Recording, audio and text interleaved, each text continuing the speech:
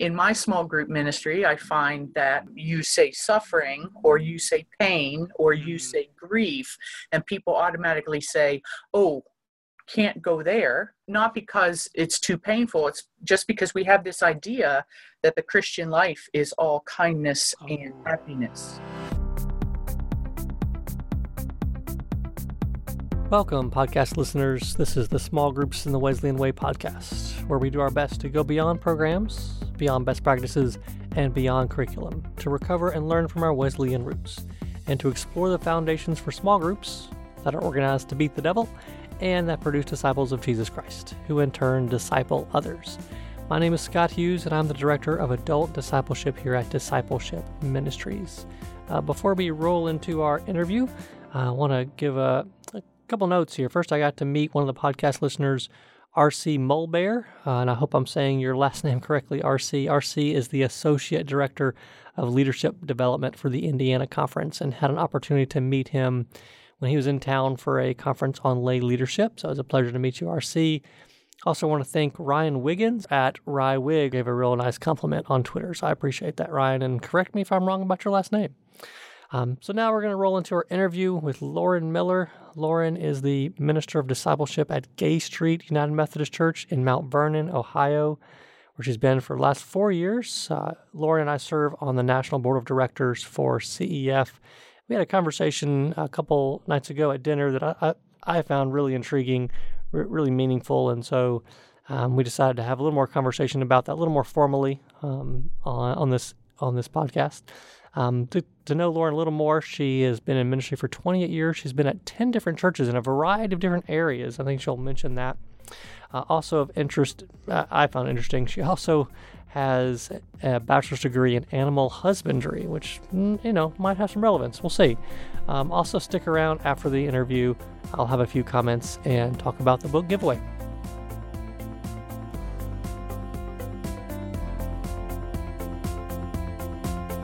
Lauren, thank you so much for joining me today. I'm so glad you're on the call from rainy Ohio, Mount Vernon, Ohio at Gay Street United Methodist Church. So I'm going to let you get us started. Tell us about Gay Street United Methodist Church. Well, Gay Street is a traditional church. It's in downtown Mount Vernon. Mount Vernon is town of 16,000 people. It's the county seat. Okay. But it is also in rural Ohio. So we are surrounded by farmland. And we are one of the downtown churches. It was established in 1832, I believe. Okay. 1832. And we have been in this church since 1928. And it is, of course, quite an imposing structure because it was built in the 20s. Beautiful stained glass windows. A mighty fortress is our church. A mighty fortress is our church. That's right, exactly. And it has a beautiful organ. Music is very well loved here at this church. It is one of the strengths of this church. And our DS has said that we are the most liturgical church in, at least in the district, if not in several districts. So we are traditional through and through. I have been here for going on 4 years, and I am the Minister of Discipleship. And that means that I am in charge of the discipleship for children, birth through senior adult. Okay. And I have come from churches in which I was charged to do the work along with others. Okay, yeah. But the church, this church, I am charged more to work with the adults who work with those people, with those groups. Okay. Right. So I'm not always the one who is there doing everything. I'm more of a coordinator, guider, resourcer. Gotcha. What I think of as more or less a principal than teacher. Right. Okay. Yeah, so that makes sense. I kind of fit in that role. And I came to Gay Street from Loveland, Colorado. I have been from North Carolina, Georgia, in Florida, and my last church was in Loveland, Colorado. So you've got a variety of experiences throughout the whole connection. You've experienced a lot. Yes, 10 churches across all of those states. Connectional, like your middle name should be Connectional, Lauren. That's right. That's right. Because of my husband's job, I would follow him wherever he went, and so that's what I have done until recently when he retired. So,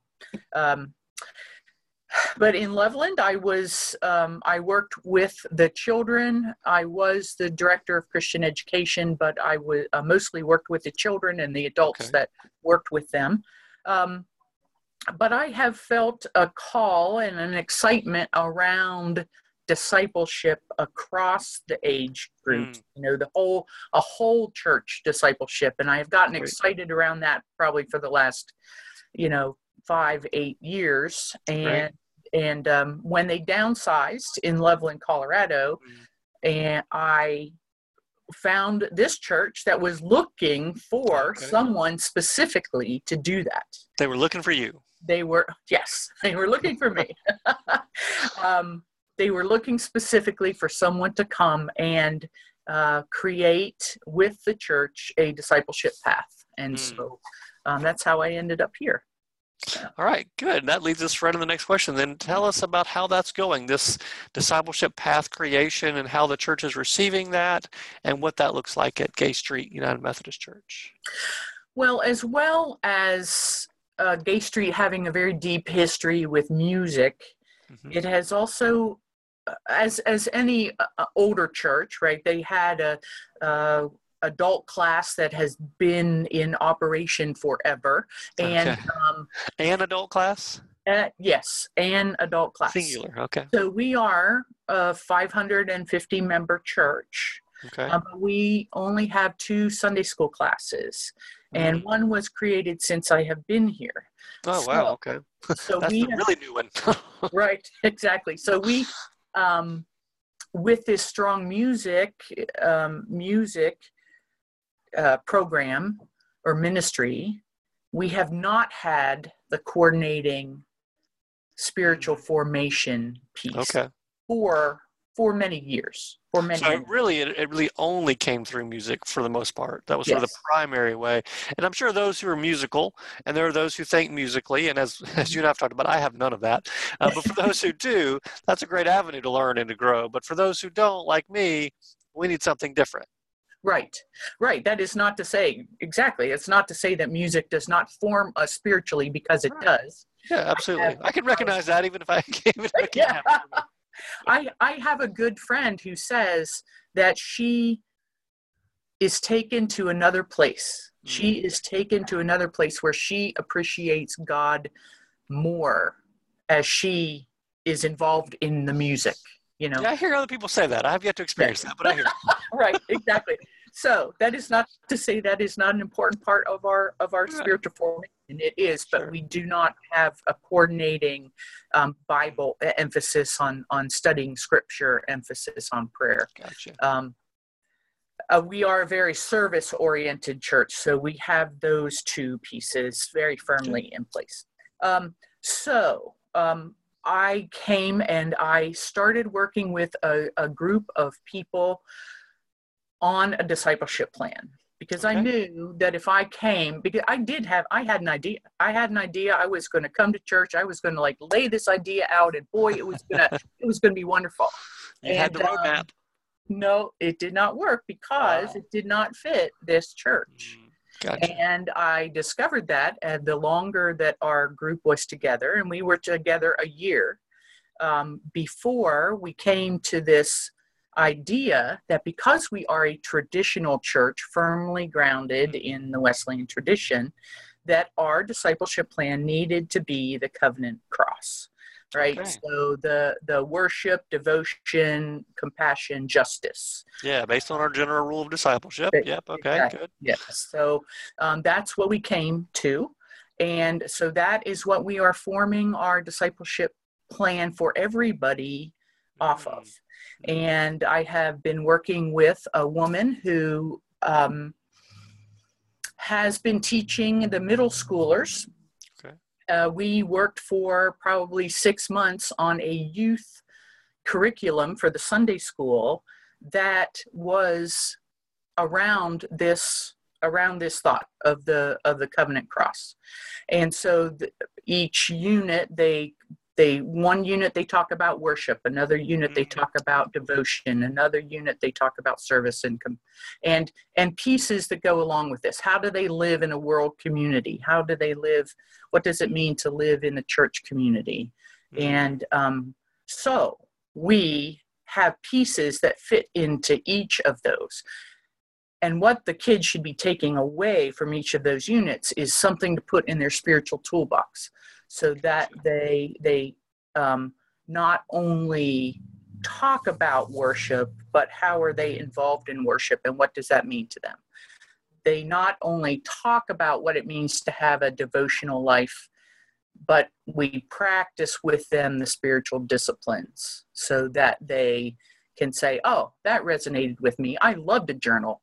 That is the way that I can connect with God. Or I connect to God through music, or I connect to God through dance, or whatever their gifts are, or however they connect to God is what we want to give them. So that when they leave this church and go wherever they're going to be going, they can recall that and say, oh, I can do that while I'm working on my, in business. I can do that while I'm at college. I can do that wherever I go.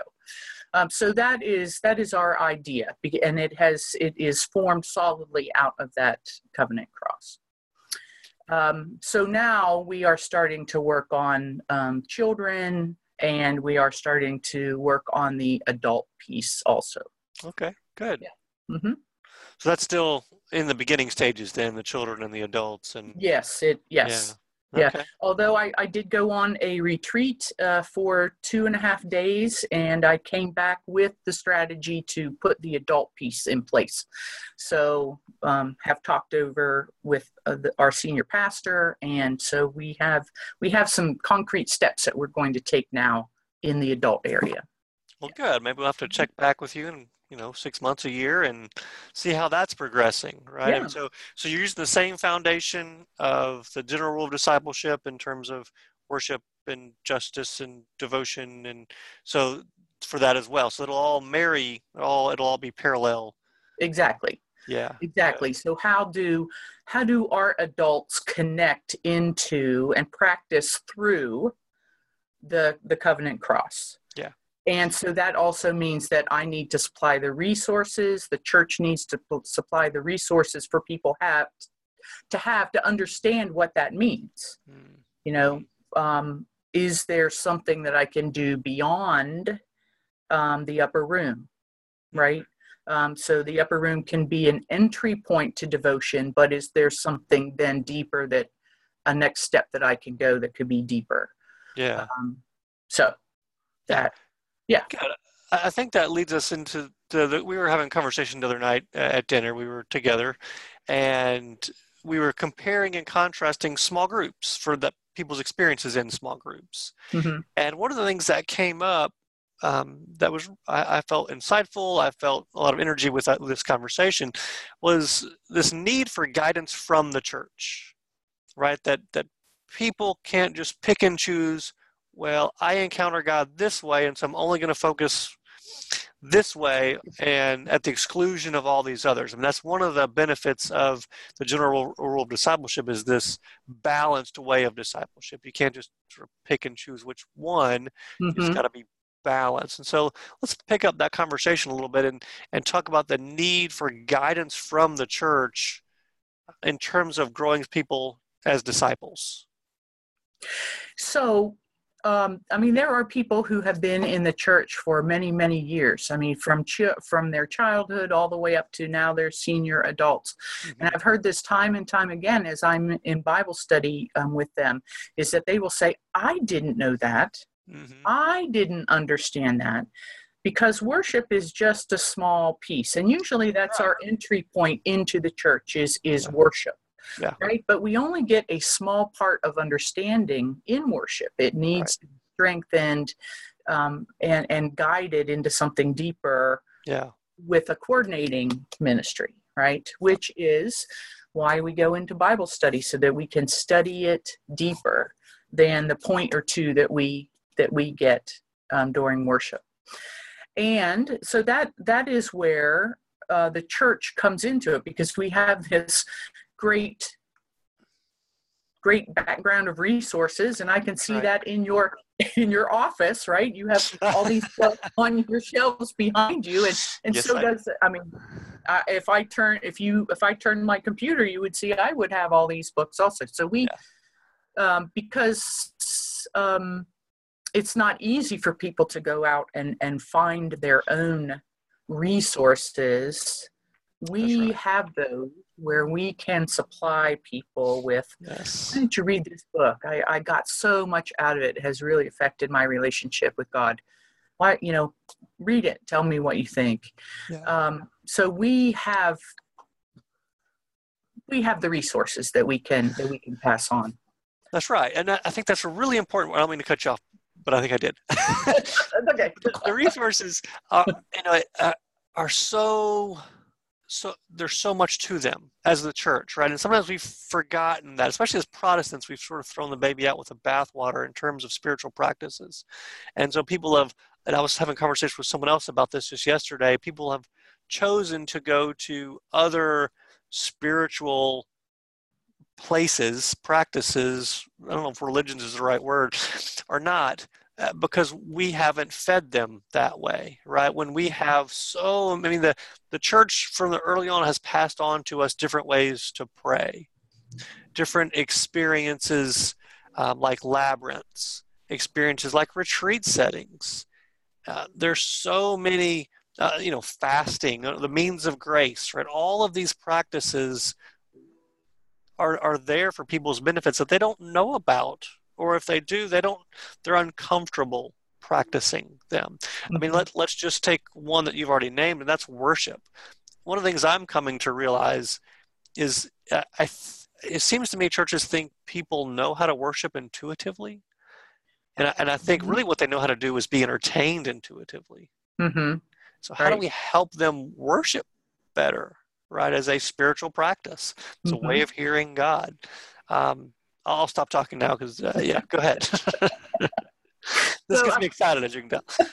Two things that I was thinking about as you were talking is that, number one, I found a magazine in the grocery store the other day, and it's called Mindfulness. Oh, sure. It is directed toward women, and the cover said, to a more kind and happier life, right? Mm-hmm. Well, we do want a more kind and happier life, right? Sure. But at the same time, that doesn't teach us how to cope with those times when life is not happy and not kind. Pathetic. Right. Well, it's putting the cart before the horse, right? I mean, we get there through Jesus, in a relationship, an eternal relationship with the Father, the Son, and the Holy Spirit, as opposed to just the end product. Right. Yeah. And that means embracing all of life as it comes. That's good. Because we know that Christ is there in all of life. And that is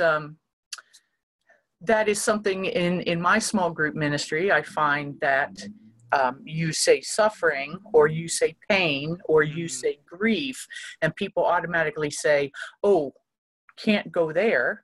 Not because it's too painful. It's just because we have this idea that the Christian life is all kindness and happiness, right?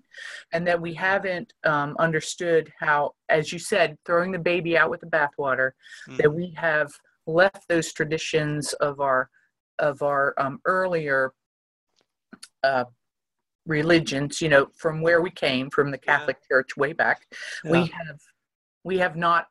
We are beginning to embrace those understandings again. I think so. But it's not intuitive. It's, we want to be happy. We want to be, and so we go from happiness to happiness instead of embracing what can be deep down.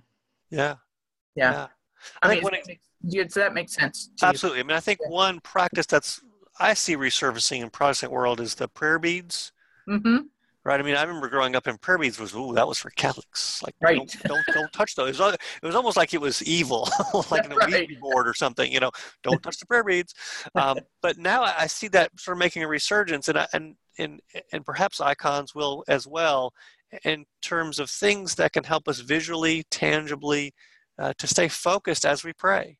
Mm-hmm. Right. I mean, we're not praying to the prayer read. We're praying to God, but they Right. help us. And so there's all of these resources, right? Books are one of them, experiences that as the church, we can help people experience.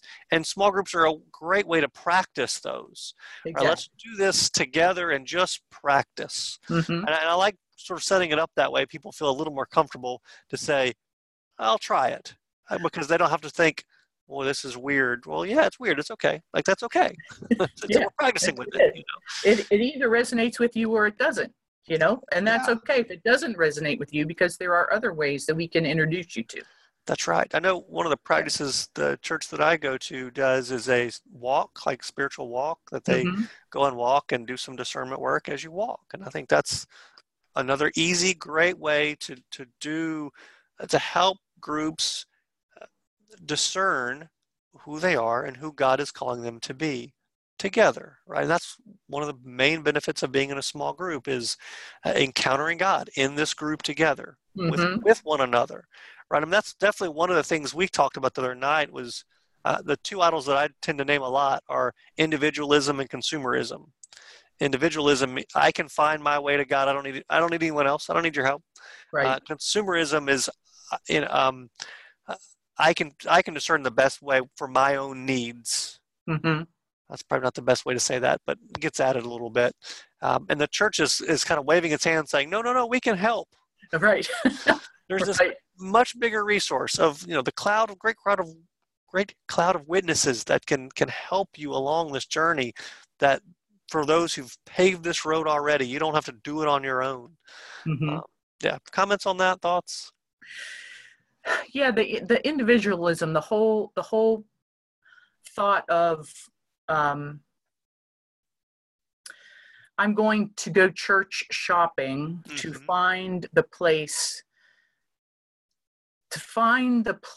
where I feel what I need to get from that place, right? And I understand you try to find a place where you belong. But if you walk into a place and say, oh, I don't like this music, or, oh, I don't connect with, the person sitting next to me, or if there's something about it that you would walk into a grocery store also, it's kind of same concept. Yes, it is. These cashiers just aren't meeting my needs, and I don't like this about this store, and I don't like that about this store. So we think that we know what we need, and we go and we try to find that. And instead of saying, I come into a group of people, and it will take some time, but I will belong. Belonging. And I understand that people want to feel that when they do walk into a church. We all want to think that we belong and feel that we belong. So I'm not negating that piece of it. I'm just saying that sometimes we have in our heads what we think we need. That's right. And we go to try to find something in the church that fits what we think we need. That's right. When the church actually has all these other pieces to offer you. That's right. For your journey with God. That's right. But we need to be open to that piece, that we are part of a community. And trying to explain this to our youth and our children is that we go out on a mission trip. We think we have something that other people need. Right. So we go and we offer that. And kids come back and say, I got so much from the family that I served, right? Thinking I'm going to go and do something for someone else because I'm going to be kind and loving. But the thing is that because of the community I entered at the mission site, I came away and I was changed because of the interaction with those people. That's right. So, and also I talk about justice, the justice piece of our covenant cross. Mm-hmm. That is something, yes, we can do that individually, but right, many voices make change. So we gather together as a church. Our church has a bigger voice to make a change in policy or make a change in, putting something forward in the government, or, raising our voices and saying this is not right. The church as a whole has a greater voice than each individual does. Yeah. So we gather our voices to make change. And so that's another reason why we gather together, so that we can grow. We can not only transform disciples, but we transform the world.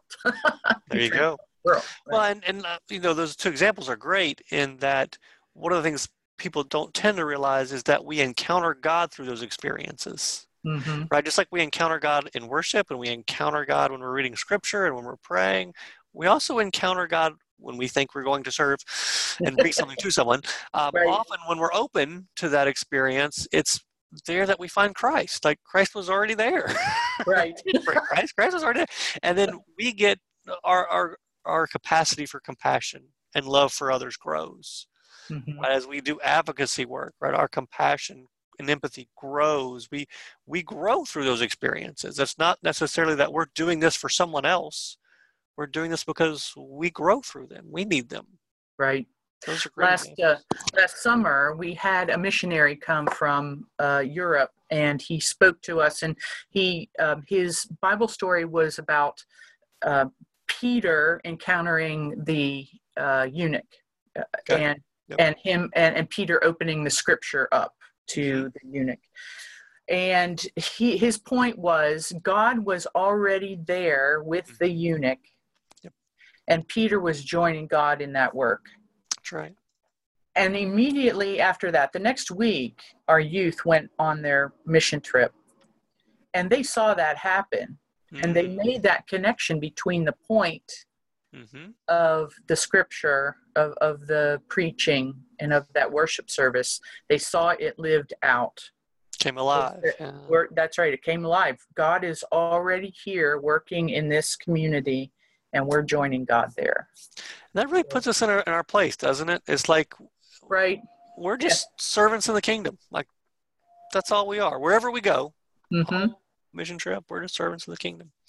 This has been great. Any other last words of wisdom you'd give for those doing small group ministry? Really, it's the challenge that we need to give the people in small groups. Now, we can go to small groups and have fun, and have fellowship around the table, and relationship building's important.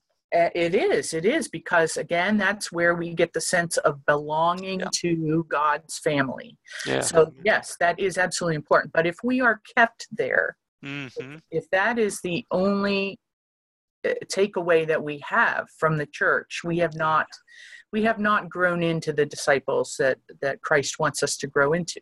And so, talking about resources, I just got a resource from a friend to help me grow my folks, and myself also, because I'm a part of the small group.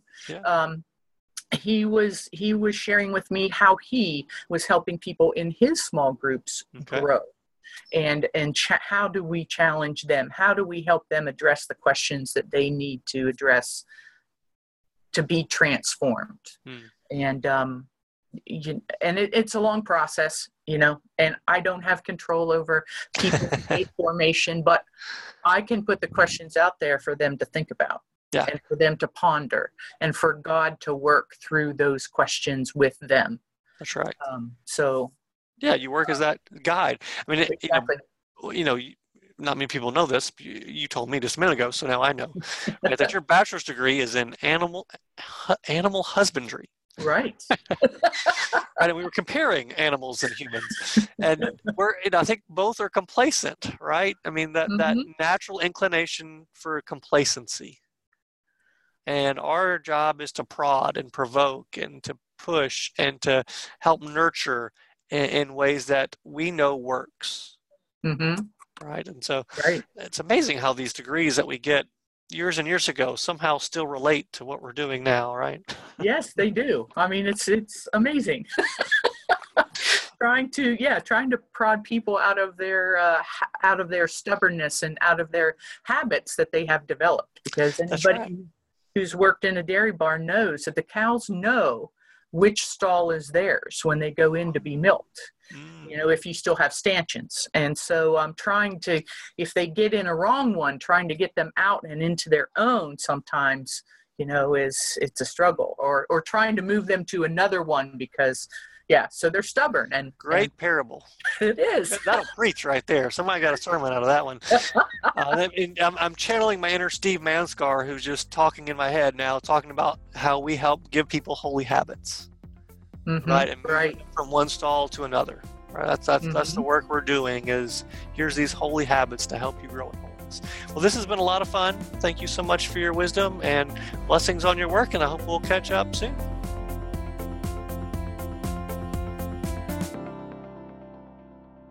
So a few quick comments, takeaways from my conversation from Lauren. It was fascinating to hear how they've used covenant discipleship, at least the pieces that go, the general rule of discipleship and how that comes out in youth ministry and how that's beginning to roll into their adult ministry. I look forward to hearing how that goes for her. One of the things that, again, that I took away with was, the church's need to give guidance to helping form disciples. And certainly one of the ways I think that can happen in a pretty easy way is just help participants to learn what does it mean to worship well. So that's one quick way. And I think that can happen in small groups. That can happen just an informational type setting, an event type setting. But I hope you heard some ways in which they're doing, just learning to do marry discipleship and small groups together. That's something we're always striving for. So I hope that was a helpful interview for you. I know I always enjoy talking with Lauren.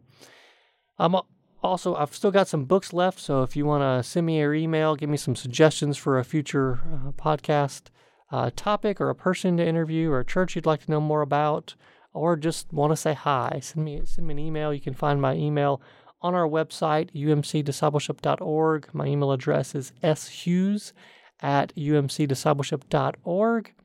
I hope you'll reach out to me on Twitter. I'm at Rev Scott's Tweets, also at UMC Adult Form for adult formation.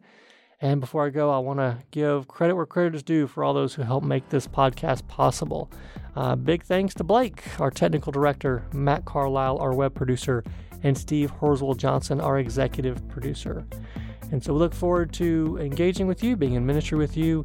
And until next time. Small Groups in the Wesleyan Way podcast has been a production of Discipleship Ministries, an agency of the United Methodist Church. Visit all our podcasts at podcasts.umcdiscipleship.org.